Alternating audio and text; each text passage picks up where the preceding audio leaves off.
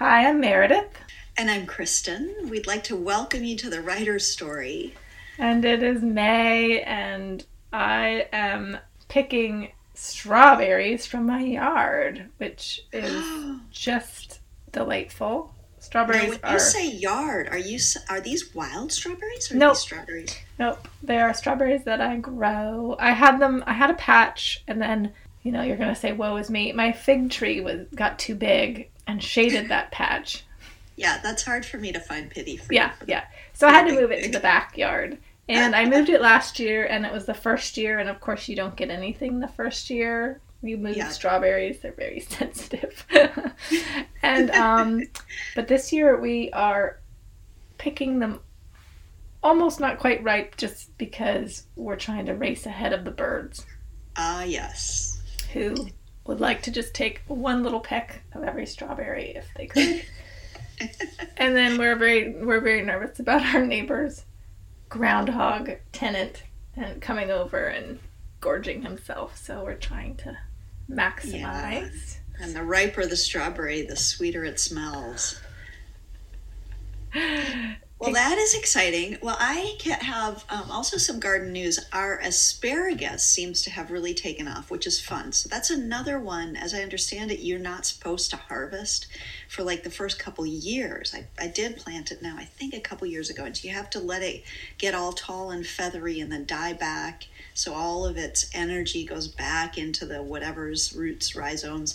And then I think next year will be a bumper crop if I can keep it through, because it's tall and feathery now. And I seem to remember too, my parents would plant it very far away from everything in the garden. It had to have its own space. I guess maybe it has a tendency to catch diseases from other things. I have give diseases. I have no idea, but I remember the asparagus was down near our river.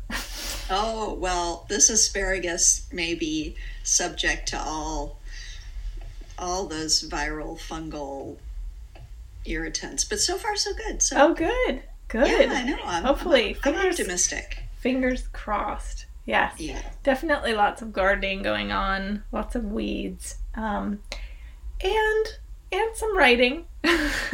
Tell me about your writing. Well, I spent several weeks really just buckling down and saying, I'm going to write every day, I'm going to fix this thriller, I'm going to do this thing, and it was working okay, and I guess I got another, 5,000 words or whatever, but I just wasn't feeling it. And then I was listening to something, and it was talking about writing what really sparks with you, and I realized I really wanted to go back to my bank robbery book, which I had set aside knowing it was in the wrong time period.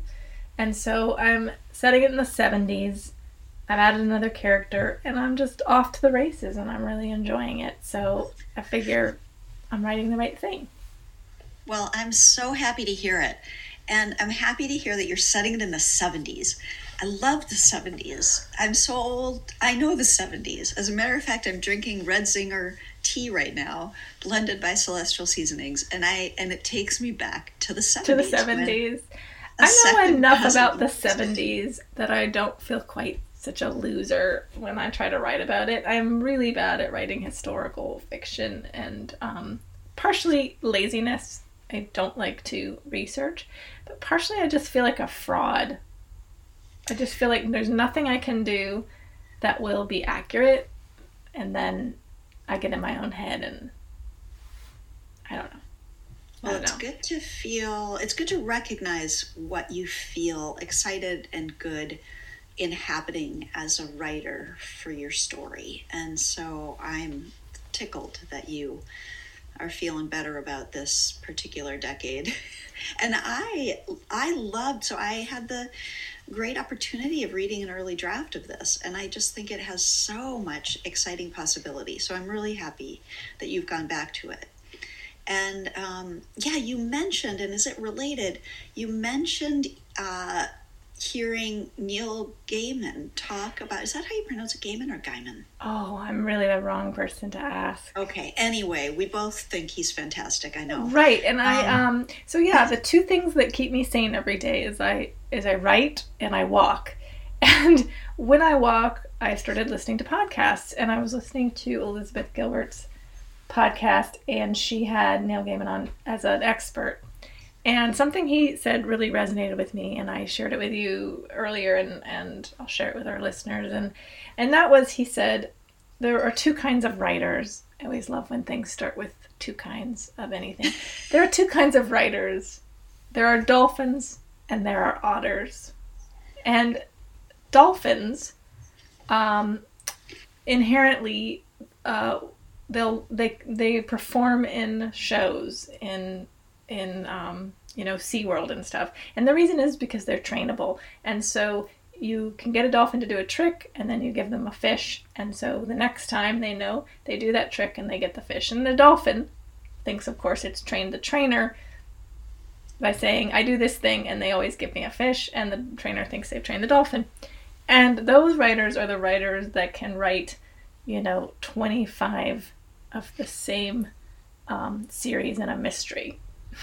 And they were talking how much they admired these people, because they do. They can go write something, and it's not the same as the last thing, but it's what their audience wants. But Neil and Elizabeth both said that they are otters. And otters are not in SeaWorld shows, not because they are not cute, because they are cute. They're very cute and fuzzy, and people will watch videos of them, because they never do the same thing twice.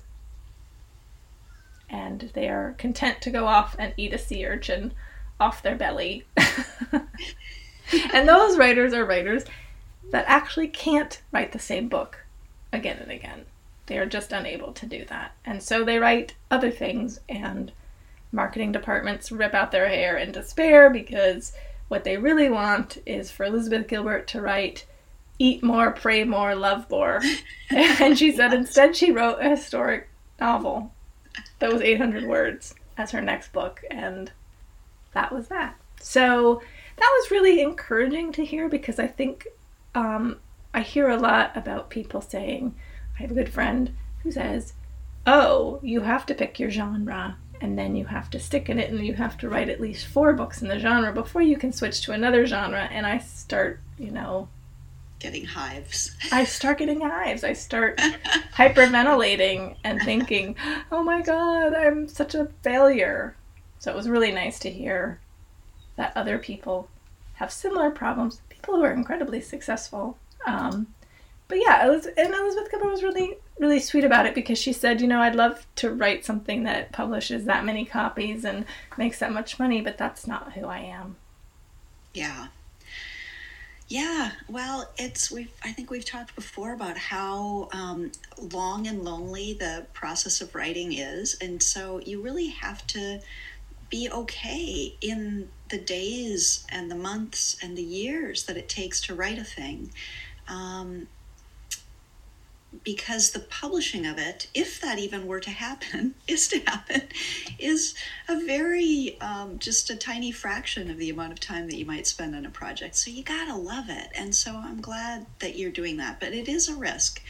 It's easier to pigeonhole people. And, we talk these days about branding, and it's hard to get branded when you wander in and out of genres. But what the heck? Life is short. Do what you need to do. I think you could probably force yourself, to write Bible Babble 2 and 3 and 4. Yeah. But it probably wouldn't be as good as the first one. And so your attempt to satisfy those fans of the first book would probably fall short, because it would not be satisfying to you. And I think that's super important to remember, that you have to sort of be satisfied by what you're doing, I think, to make other people exactly right. happy. That's exactly right. But I'm here to say, be prepared to be surprised by what you thought you weren't going to write any more of and writing more of it. I say from personal experience. I told myself after this latest Bible book came out that I wasn't going to write any more Bible books. And I said that out loud. I said that with passion and real, genuine determination. And then my wonderful editor at Oxford reached out to say, hey, we'd really like a book based on basically some of what I was doing at the conclusion of this most recent book. And when I talked with him on the phone, I said, first I have to tell you right up front that I'm determined not to say yes to this. And then by the end, you said yes. The best you'll get from me is that I'll think about it. And he laughed. And I did tell him at the end, I'm having a hard time not saying yes right now, but I'm going to think about this. And the truth is, Meredith, I'm here to say I'm actually excited about this next Bible book. I can't believe I'm saying it, but there it is. I think I am going to, if they accept it. Of course, you write a proposal and it still has to go through their editorial board and all of that. But there's no judgment, because I think you take each of these ideas and you make them unique and interesting to you. Well, thank you. Yeah, so in this case, I am excited because I realized some things after this most recent book came out about that book that I didn't put into it, that are, I'm speaking in such abstract, generalized terms, this may not be meaningful at all, but I learned some things about the ways that I am thinking about the Bible and the ways that people read the Bible that I think can be really relevant for people today, for the 21st century. And I did say to Theo, the editor, I said, the only way I'm going to write this book, and the only way I can imagine this book, is if it addresses directly and concretely the ways that we are in our world today and the issues that we face. And I am excited about this because it is not so much that there are texts of the Bible that address these things,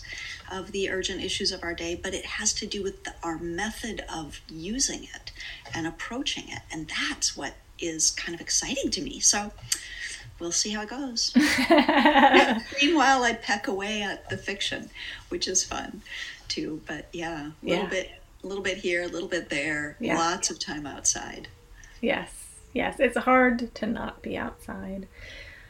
Well, I am super excited about our guest today. Me too. Speaking of writing out of your passion and not for huge commercial. Yes. Anyone. Yes. She's a poet. Any poet, bless their hearts, are writing out of their hearts. Right. So Rebecca Morgan Frank, she goes by Morgan now.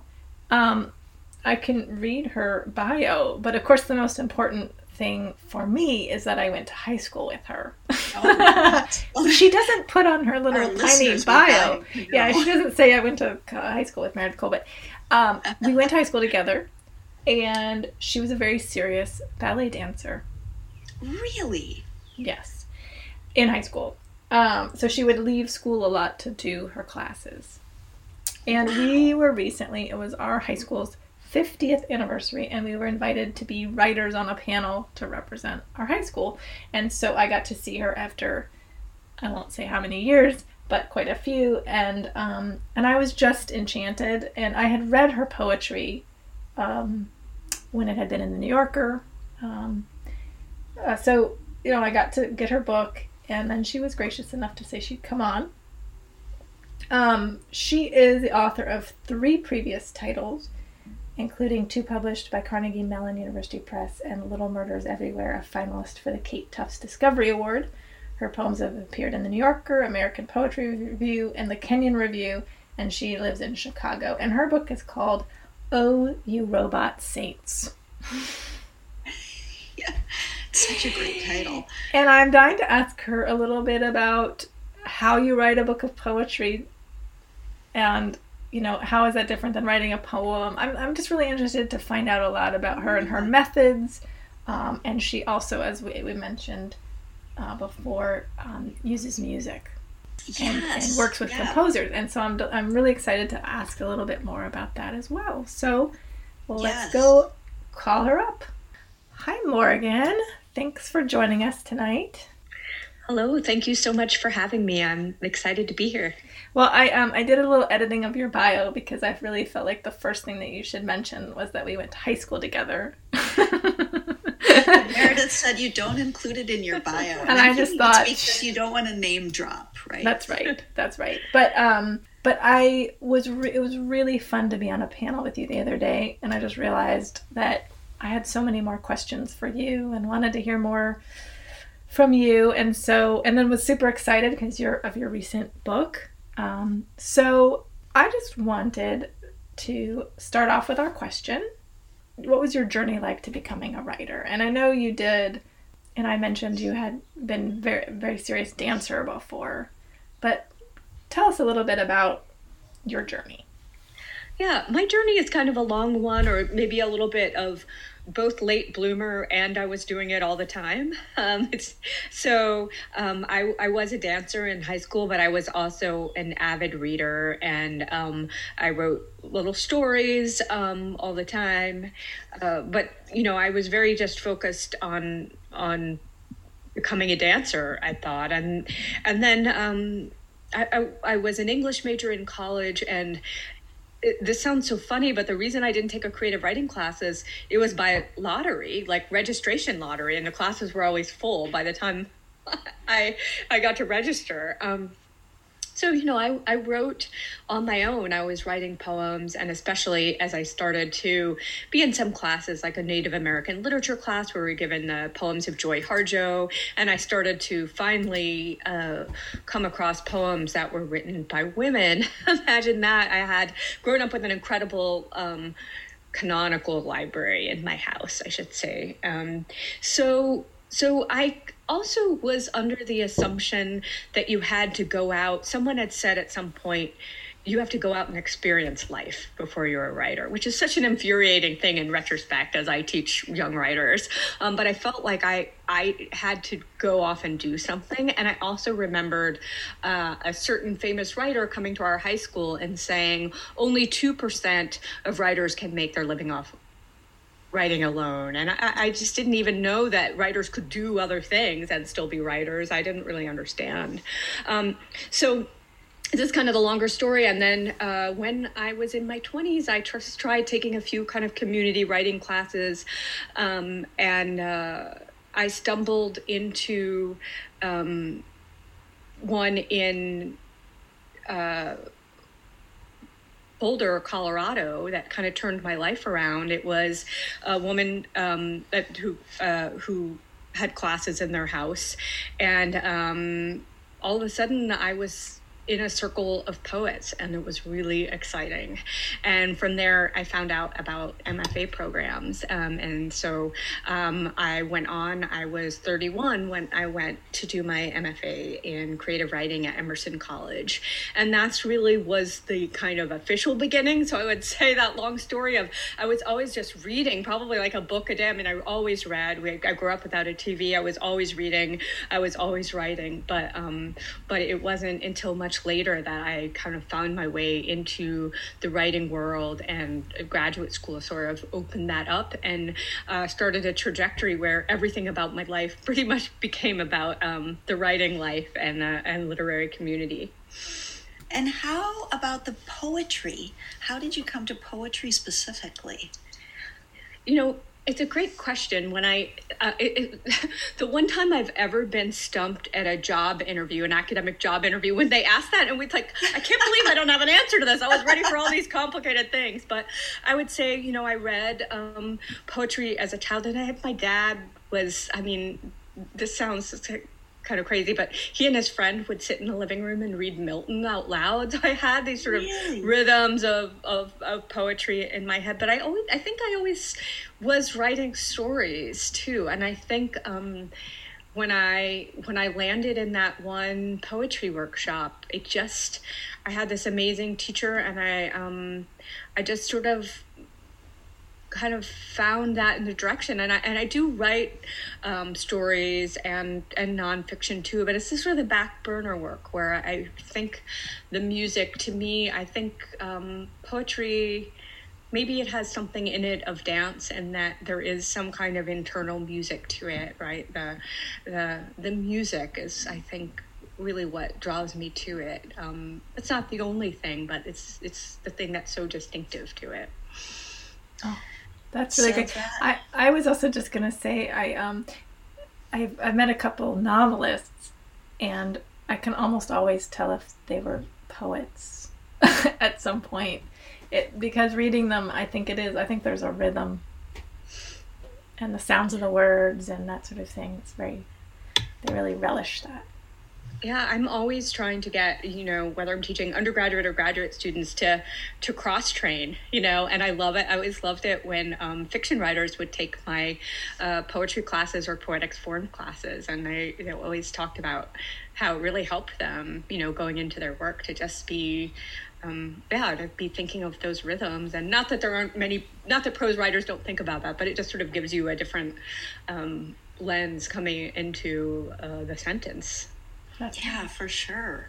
Well, on that topic, would you be willing to read a little bit of your poetry for our listeners so that we can hear some of that rhythm and just the sound of it? Sure. Chance to look at some. Yeah, I'll read a poem from the new book, Oh You Robot Saints. And this is, I got really interested in early robots or automata.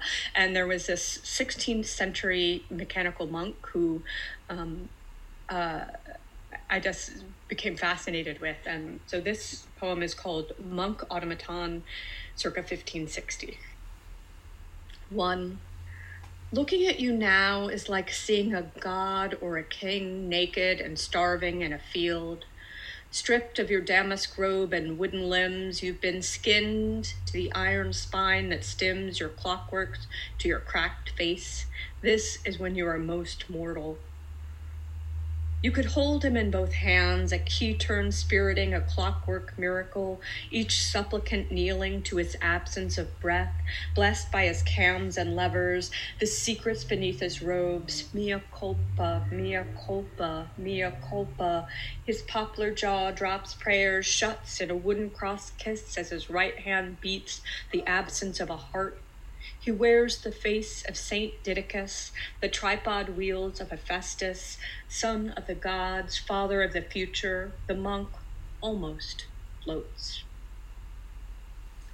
Robots can do almost anything you please. They're up on sexual favors, cordless vacuuming, and martyring themselves by bomb. Less effective at deep tissue massage, excellent at listening to senior citizens, working on parking your car. What the future brings is nothing we haven't seen in this quest to be little gods and make what will do our bidding. The medieval monk who doled out benedictions arose from a ruler's dream and was then fathered by a clockmaker. The real monk now sits alone in the back room, smokes a cigar, enjoys a glass of whiskey. He's outsourced the job.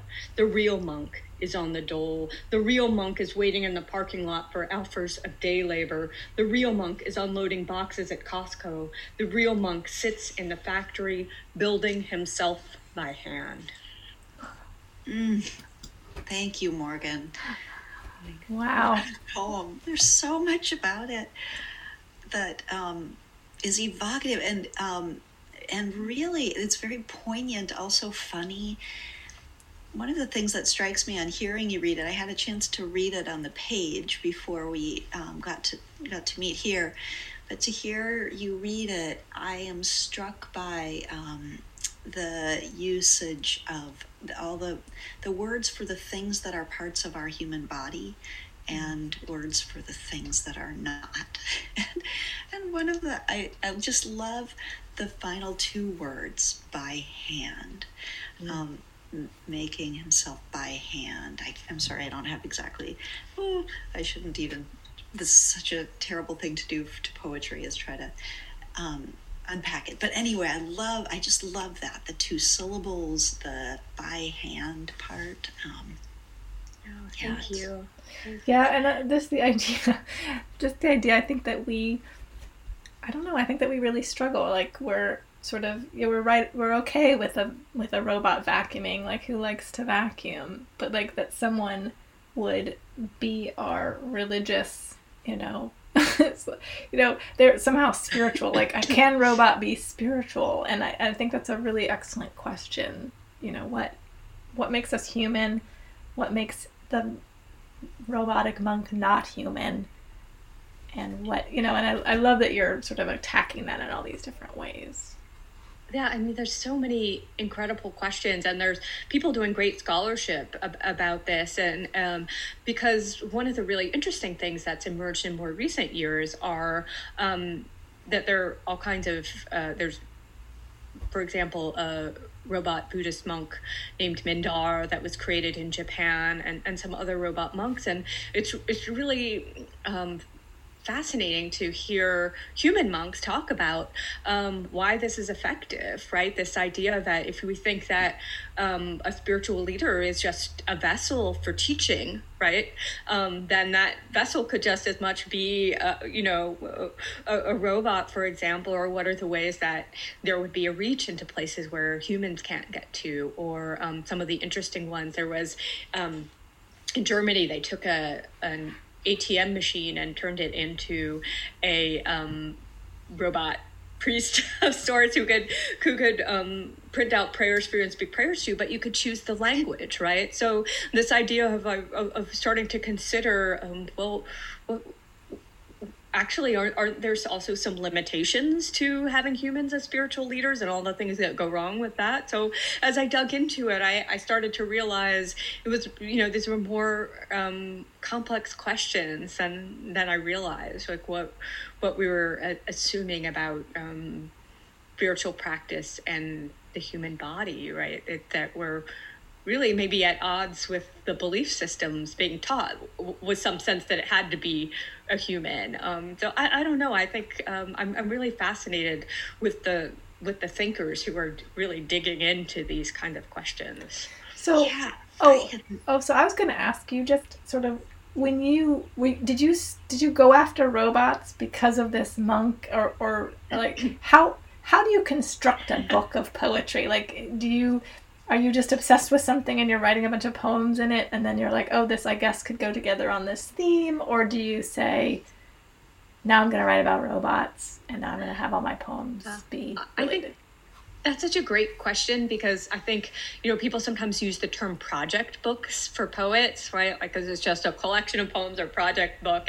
And sometimes even in sort of a negative way, like this, that it's a little too focused. But I like to think of it, I love that you use the word obsession, right? Like, for me, it is like, what is it that I really want to dig into, And so in this case, I'm married to a medievalist, and he left a book on the coffee table called Medieval Robots by E.R. Truitt, who's an incredible scholar, and it opened this door, and that kept leading to other things. Like, a lot of my work comes out of conversations with people and interests, and so a friend introduced me to her neighbor who's a roboticist working on the robot bees. So then I expanded from automata to robot. So it kept just sort of my reading and my conversations kept leading me into that. So I think I would say sort of both, that it's the obsession. I think you have to be willing to let it go if it feels like it's too much, and that was my worry. Like, initially I thought that this could be sort of almost a bestiary of like different robot creatures. And then I thought, I wanted to bring the human into it, right? So that's where other kinds of poems that were more directly about other things, mothering and grief. I felt like I needed to push back at it just being, this is a book solely about robots, or in the beginning, this is solely about automata. And I think sometimes that can work, and sometimes it can feel like, someone's just beating the topic down, and there's, like, oh God, there's 40 pages to go and there's more robots, you don't want your reader to have that feeling. Oh, there's so much more in these than that. Yeah. And I didn't know that in the 16th century, they were like doing this, making robots or these automated beings. But much longer than that. And did they know this was a monk? I mean, longer than that, I would say. I mean, if you go back, I did some incredible reading about. We have automata in Greek mythology, right? We have automata that seem to have been made both in the East and in the West for just thousands of years. So this idea of imitating life, right, is seems I don't want to say primal, but it certainly is long lasting, and we see it in recorded culture, and it makes sense, right? In some ways, like, are we, there's all kinds of questions that come with it about being godlike, right? But also solving problems, right? That a lot of is coming out of engineering, like what does it mean to consider how a bird flies and replicate it? And the next thing you know, we fly inside of those, So, I mean, I think it really is kind of interesting to think of automata makers as creators and makers, right? That sometimes they're engineers and scientists, sometimes artists, and often a combination of those. We're so in our current world, like, tend to be divided out in our disciplines, right, based on like university systems, whereas I think if we look at a lot of like great artists and thinkers and scientists, there's often some overlap in that, whether through writing or making visual art that was embodying the scientific exploration. Yeah. So when you work on your poetry, when you start a poem, do you know the form it'll take? Do you decide this is going to be a sonnet or this is going to be free verse? How do you find your form for poetry? Yeah, that's a good question. I think not usually. I usually kind of emerges more organically, although once in a while, I mean, I do love the sonnet, or the loose American sonnet, which is, sonnet-like in its structure. But I have to be willing to let go of that. Maybe something starts in one form and changes. And at one point when I was teaching a poetic forms class, when I was writing my second book, This Book's of Venus, and I thought, oh, okay, I make students write a sestina, I should make myself write one. I really don't want to. And I wrote one, and it was terrible, and I mined it for parts, and it became another poem, So I think poems are often just change form. Some find their initial form early on, and some go through a lot of permutations. I think I really write a lot by ear, right? So that, to me, that is like, it's that foundation of the line, and how that sort of brings me to formal structures. Where am I breaking the line? Where am I breaking the stanza? What do I hear? It's an interesting point, though. I think sometimes, writing in a form, even if it's not successful, might, send you off in a creative direction, or be something that stimulates, and then you're like, well, that didn't really work as a poem, but I love these things that emerged from me attempting to write in this form.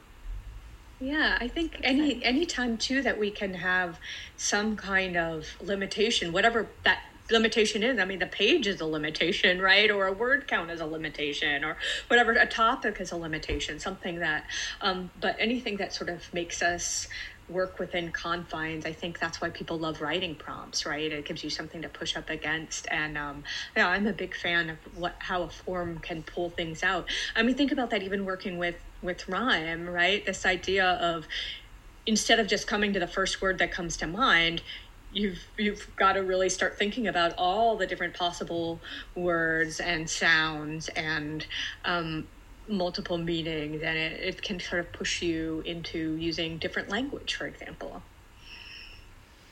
Did you want to read another poem from the book, or do you want to? Sure. I thought maybe I'll read a poem from my first book, since we were talking about like how writing begins, and then also the music, because I think this one is one that has a lot of music, and also it's been my favorite poem to read during the pandemic, because I wrote it a long time ago, but it sort of, you'll see why it kind of has new meaning now. So this is from my first book, Little Murders Everywhere, and it's called For the Solitary Diner. I love you. I love nobody. I love the way the storm is coming down, sky against ground, and my electric-driven bones begin to ache, and the harpist across the hall plays out our melancholy. I love nobody. I love you, whoever you are, walking up the stairs, past my floor, or on the street down below where umbrellas fill and collapse, collapse and fill. I love every rickety framework that fills with wind that holds for you. I love nobody. There's nobody to love, and yet I still love you, whoever you are, sitting on the subway beside me or setting off the bells that sing to me from a distance, wherever you are, my fate, my melody, my untapped figure, my nobody, my you. I love you. I love nobody. I love you every time I see you leaving the theater alone or spooning your soup with solitude in the cafe. I see you in every part of the city I trespass through. How could I not? You, the ones I could love, you, the yous, the millions of yous, the nobodies. Oh, my goodness, that's beautiful. Oh, thank you. And as you said, so good for our time. Yeah. So in that little, I missed the murder part of that one. Yeah, little murders everywhere. Dedicated to Meredith Cole, my murder writing former classmate. So I'm assuming that you mean murders in other ways besides. No humans are murdered to make this poem. For that one, was it about loss, or how did you sort of group them? Yeah, that was, I guess I thought about that when you were talking about how you put a book of poems together, and, often for a first book, it's more of a collection, right? The different poems that we're writing, and this one was very much about loss and grief, and also sort of human isolation and connection, right? Being alone in the city, being alone in the world, and I think so. In some ways, this book has just sort of come back to me with new resonance in the pandemic, and I think it's interesting to think. I don't know,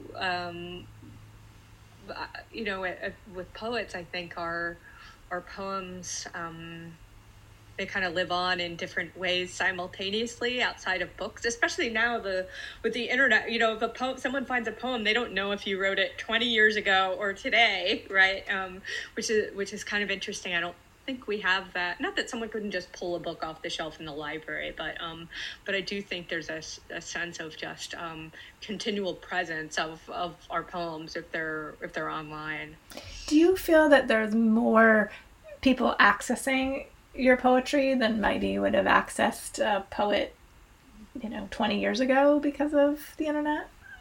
I think so. I think about poets like Edna St. Vincent Millay supposedly could fill the Hollywood Bowl, right? There have always been celebrity poets, and I think there were periods where there were just less poets and it was a bigger deal. I remember even I did an interview with the poet Jean Valentine, and she was saying when her first book came out in the middle of the 20th century, like, when a book came out, everybody knew it, right? So now both things are true. There's more books, there's more noise, but I do think there is also, we have the potential to reach an audience. I edit a literary journal online that I started in 2004, and that was always kind of the argument getting people to publish in online journals from the beginning, was trying to convince them, like, hey, if you just have something, a story or a poem in X review, you tell someone about it, they're not going to all go subscribe to X review, like, as much as we'd love to think that, right? But when you're online, just the incredible number of readers you can reach anywhere, right? Anyone in any place can have access to it.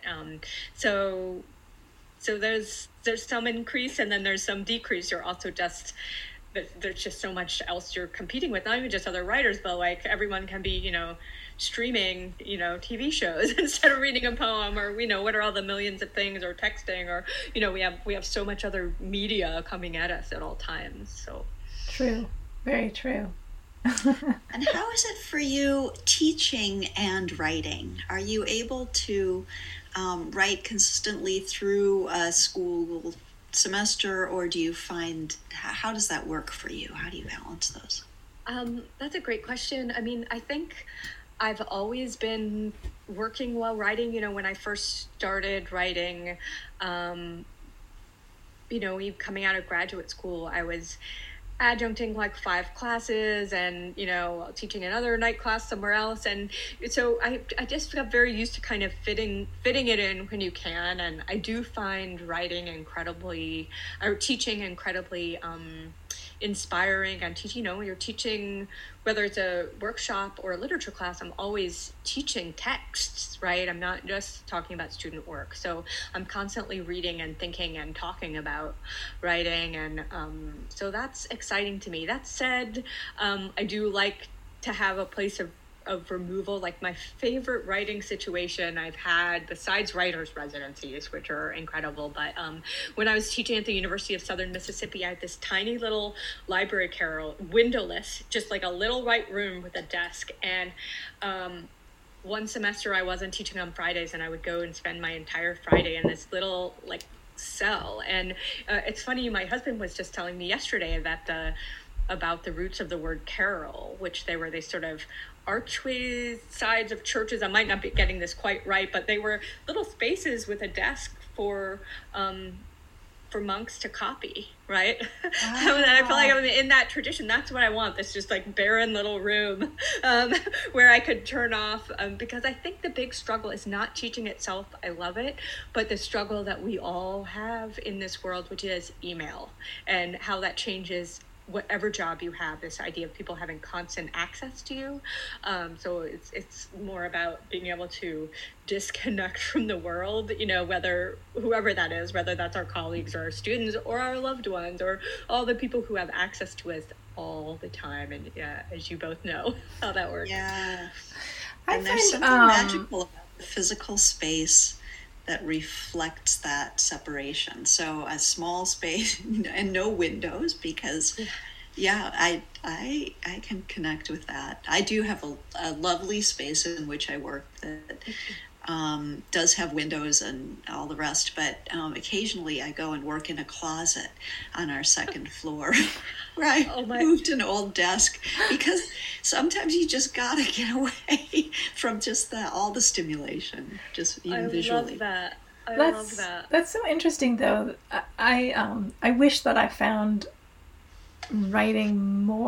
teaching writing more inspiring for my own writing, but I find that when I am teaching writing, that I'm very drained, and that I feel like I'm using a very similar muscle to writing, because it's like trying to help other people realize their vision somehow and so I end up sort of not writing while I'm teaching, and I only teach the occasional, workshop, but I would love to have it be more inspiring. I always learn something, though. I say yes again to teaching writing, because I always learn something when I do it. Yeah, I agree. The learning something in it, but I also agree that using that same part of yourself,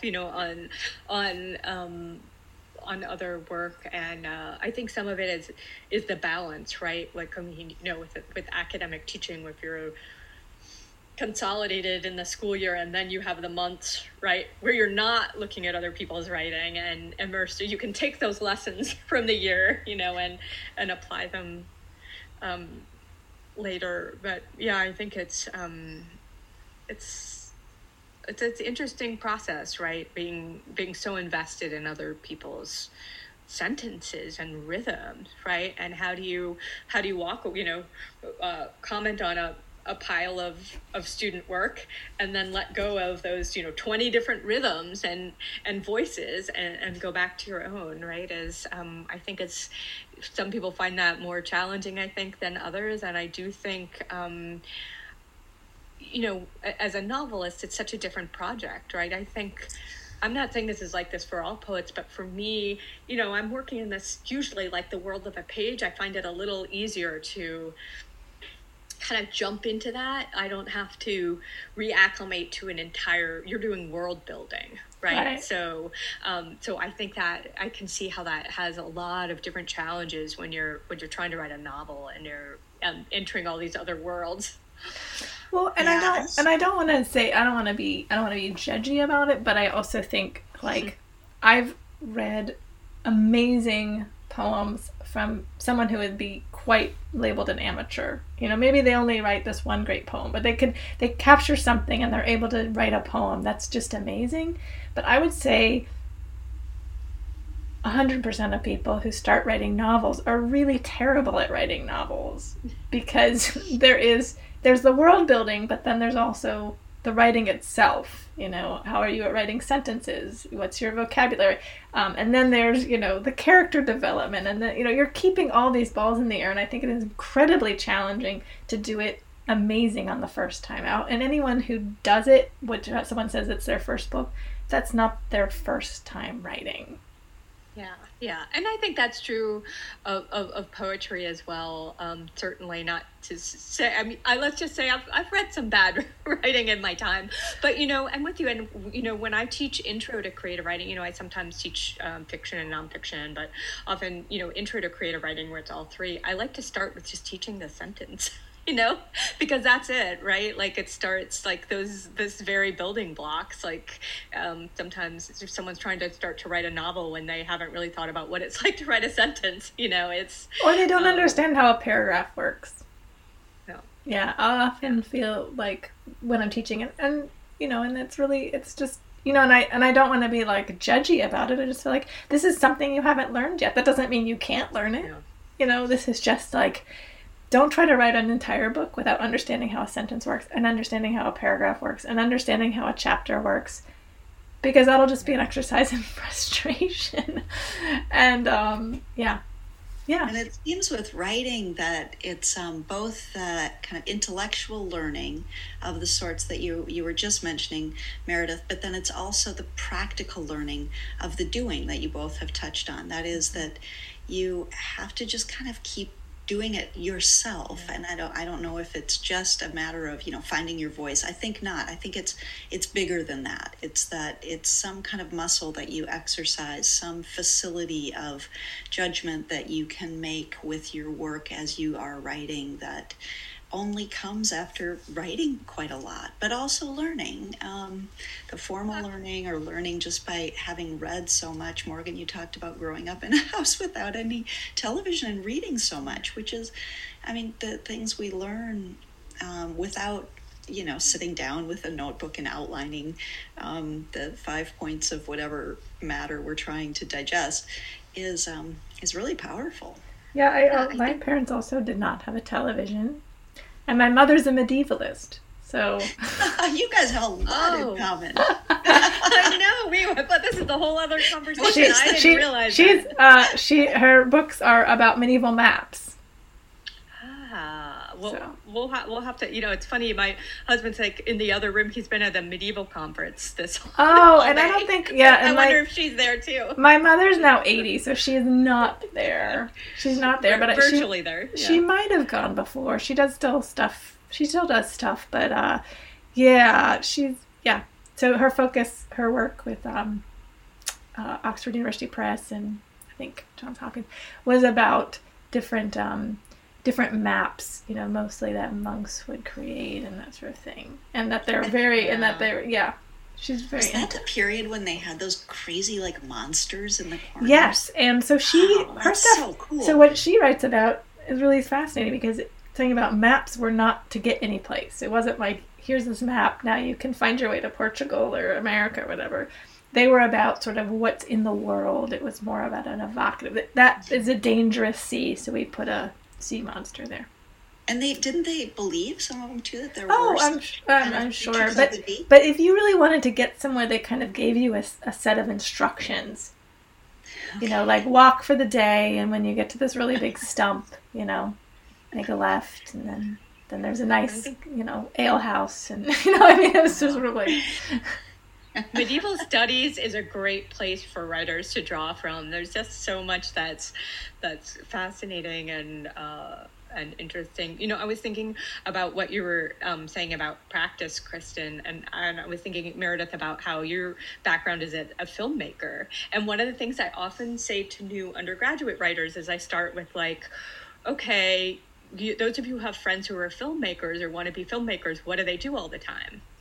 They watch movies, like they start, right? Or like, what do beginning music students do, right? They practice, right? And I think it's one of the challenges with writing is this, we think like, oh, we use language every day, we know how to use it, but really, there's so much we have to reflect on, right? Like, what is it to be a film student, right? There's things to learn, there's technical things that you need to learn, right? Or if you're learning an instrument, there's technical things you need to learn, but sometimes it's a little harder to convince new writing students that they have things to learn.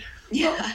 And I think that really does enrich your artwork, whatever you're doing, to look at what other people are accomplishing. But I think there is also that danger when you're starting off that you probably have your taste is up here. So like, you watch certain filmmakers and you go, this filmmaker is good, this filmmaker is bad, and then you try to make your first film and it is horrible.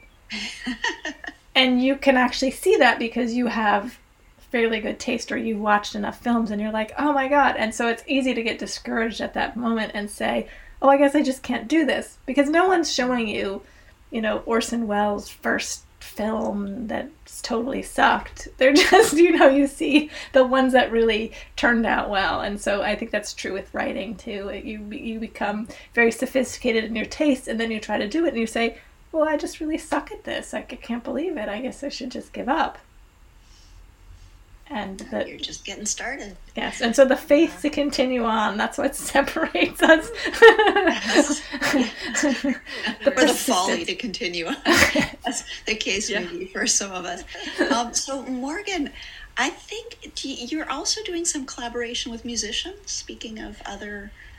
Yeah, I do a lot of collaborating with composers, and then by extension, getting to work with musicians or know musicians who are performing my work, and that's been just about the best creative thing that's happened in my life. It's so much fun, and it just kind of opens up to a whole different world of people and creative practice. And as you both know, writing is pretty solitary. There might be other people along the way, but when it comes down to the work, so yeah, it's just been really a magical process to tap into. And as someone with no musical talent of my own, it's her way that I get to be part of something that's that I really love but can't create on my own. How could someone see one of these or hear one of these performances? Do you have...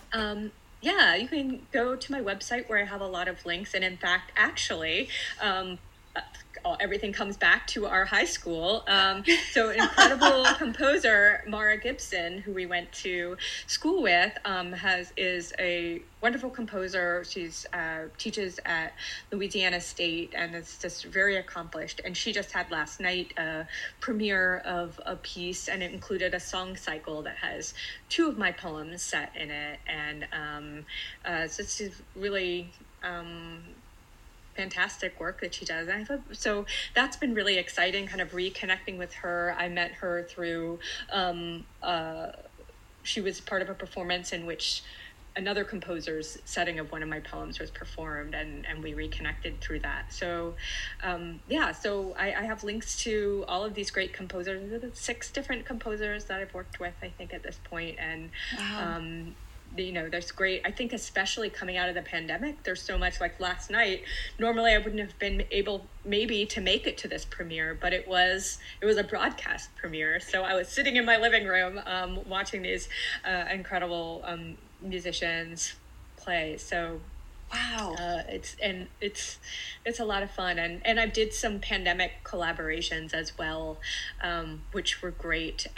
Did 2 different ones where everything happened virtually. We were never in the same room, and those are online as well, because they were made for that. They're, unlike most of the work which is made for performance, these were really made to exist in a virtual space. Oh, wow. That's terrific. Well, we will definitely put your website on the podcast so that people can find those things and experience them, because I think it's just lovely to think of you're right, collaborating at times when things are so much a solo activity with writing. I used to be a filmmaker, and that meant trying to get 60 people to all go in the same direction and follow the vision, and I found that incredibly stressful. And my husband was out carving marble and painting and saying, like, what's wrong with you? Why are you doing this if it's so frustrating?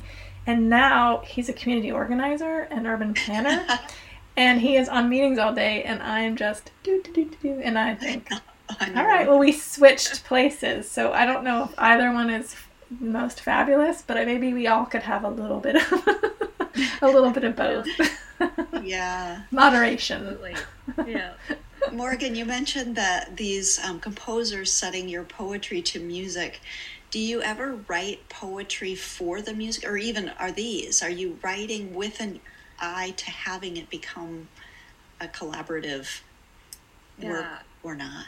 That's a great question. So sometimes the project they take a poem and they compose a piece with the poem as the text to be sung, and other times I've written things by request. So for example, one of the pandemic projects that I did, it's called Total Reflection of Light, with a composer, Eric Malmquist, I've worked with a lot, and a singer, Ariana Stahl, he said, gives me a context, like, I want something that's about the isolation that we're in. This was earlier in the pandemic, right? So I wrote the poem particularly for that. And right now the three of us are collaborating on what we hope will be a episodic little opera for online. So so that's fun as well. And I've also done, I did a crazy electroacoustic collaboration with another composer, Aaron Stepp, who lives in Charlottesville, actually.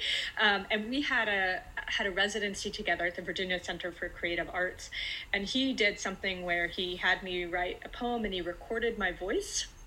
And he does a lot of programming, and he broke my voice down into little bites, and all of the music in the piece is my voice. Wow. But in that case, we were writing it together. He said, hey, your poems tend to be kind of tight and hermetic. Like, is there something that you could be a little more flexible for the repetition?